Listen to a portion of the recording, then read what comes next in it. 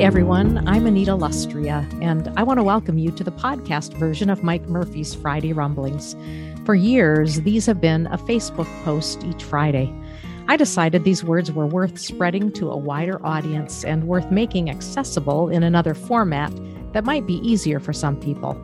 Full disclosure, Mike Murphy is my husband, and this was not his idea. In fact, I'm the narrator.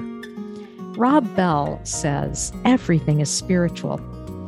You might listen to this podcast and say, wait a minute, it sounds like there is some political content included. I would simply echo Rob Bell's words.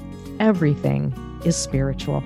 Give the Rumblings a listen and see if you agree, or maybe you'll disagree, but I guarantee it will be food for thought. Whether you agree or disagree, keep the conversation going. Also, if you want a print version of the Rumblings, you can find it in the show notes or friend Mike on Facebook. Now, are you ready to rumble? Rumble 1. Rich Viotis of New Life Church in Queens, New York, always reminds me of the basics of life and faith. The theologian Kosuke Koyama imagined Jesus saying this to those who see him upon death. You've had a difficult journey. You must be tired and dirty. Let me wash your feet. The banquet is ready. Rumble 2. While reading Matthew 5 this week in the Message, 2 words, grow up, leapt off the page. Matthew 5 is a difficult passage. In it, Jesus asks us to love those we don't consider to be very lovable. He asserts that loving enemies is the mark of a mature faith. It is both an invitation and a command. It's not as much backing off as it is leaning in. It's a willingness to see even the most despicable as having worth. After all, they too are made in the image and likeness of a good God. Grr. To love while at the same time opposing someone's tactics and message is one of those both-and postures requiring us to indeed grow up. It requires deep faith and major resolve, doesn't it? It might even mean getting kicked out of your current tribe. President Trump, Liz Cheney declared, summoned the mob, assembled the mob, and lit the flame of this attack. This is at the heart of the issue the January 6th House Committee is bringing to us. I thought the hearings this week were quite gripping and revealed much about the moral rot that defined Trump's presidency. Will it change minds? Who knows? But there is something satisfying about having it as part of the public record. Dana Milbank, writing in Washington Post, said, President Donald Trump, his former aides testified, faced a fateful choice on election night 2020. Heed the best advice of his top political and legal advisors, or go with the erratic drunk guy? Trump chose option number 2. That says it all. It should be noted that even though many in Trump's inner circle turned on him, they waited until they faced legal jeopardy. Now they're trying to save their butts. Their testimony rings more than a bit hollow, however. Once it became clear that option number 2 was the choice, they rallied behind Trump. They reinforced the big lie. They provided cover. With malice and forethought, they damaged our nation, weakening our democratic foundations. In the moment, integrity might have saved us from a good portion of the stink we're experiencing now, but they didn't have that kind of integrity.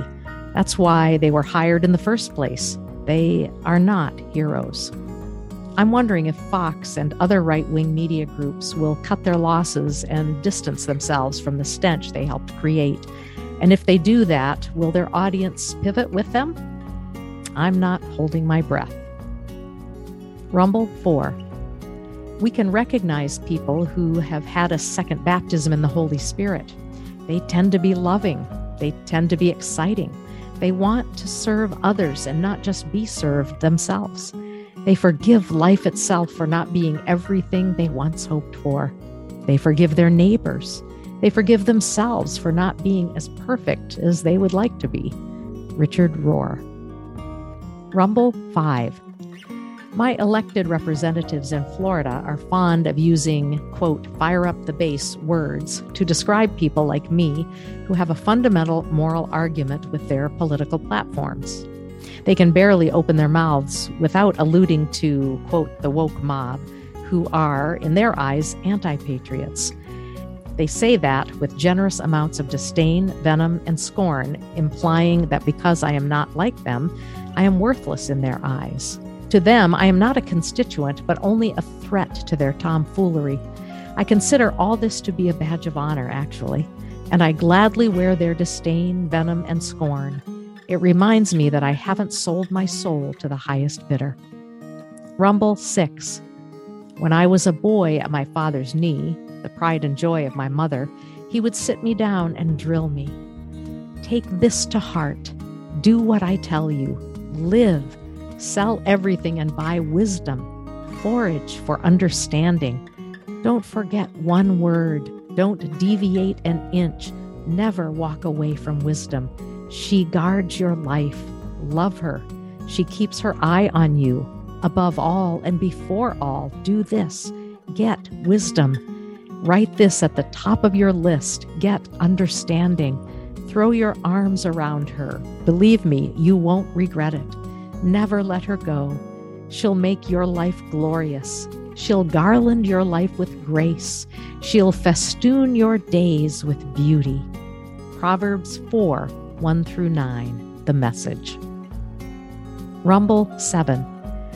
There is an old Mount Everest saying, reach the summit and you've only climbed half the mountain.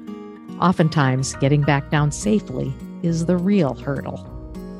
In the ongoing battle for our democracy, it's wise to remember that this freedom journey we're on requires a long climb up a winding, arduous, and dangerous road. Anyone looking for a lesser journey on a lesser road will be sorely disappointed. They won't get to where they need to go. Rumble 8. Someone once asked me if my God was too small. I think at the time that was true. My God was too small. My God was just like me, created in my image and likeness. I was worshiping myself. It's still a good question. How big is your God these days? Rumble 9. Someday, after mastering the winds, the waves, the tides, and gravity, we shall harness the energies of love, and then for the second time in the history of the world, humans will have discovered fire. Pierre Teilhard de Chardin, S.J. Rumble 10.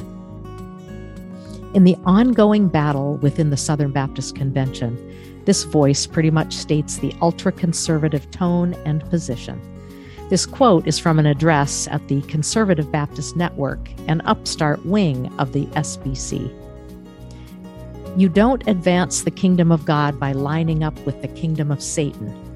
John MacArthur, a dean of conservative evangelical preaching, told the audience, referring to issues including the role of women and addressing racism. You will never advance the kingdom of God by being popular with the world. If you think you will, you're doing the devil's work. How can you negotiate with people who hate Christ, hate God, hate the Bible, and hate the gospel? Pretty soon it will be women preachers, social justice, then racism, then critical race theory, then victimization because the world is a ball and chain, and when you're hooked, it will take you to the bottom.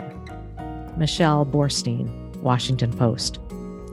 I once heard MacArthur speak publicly. I shook hands with him afterwards and kindly suggested that he had made the primary scripture he was using say what it wasn't meant to say.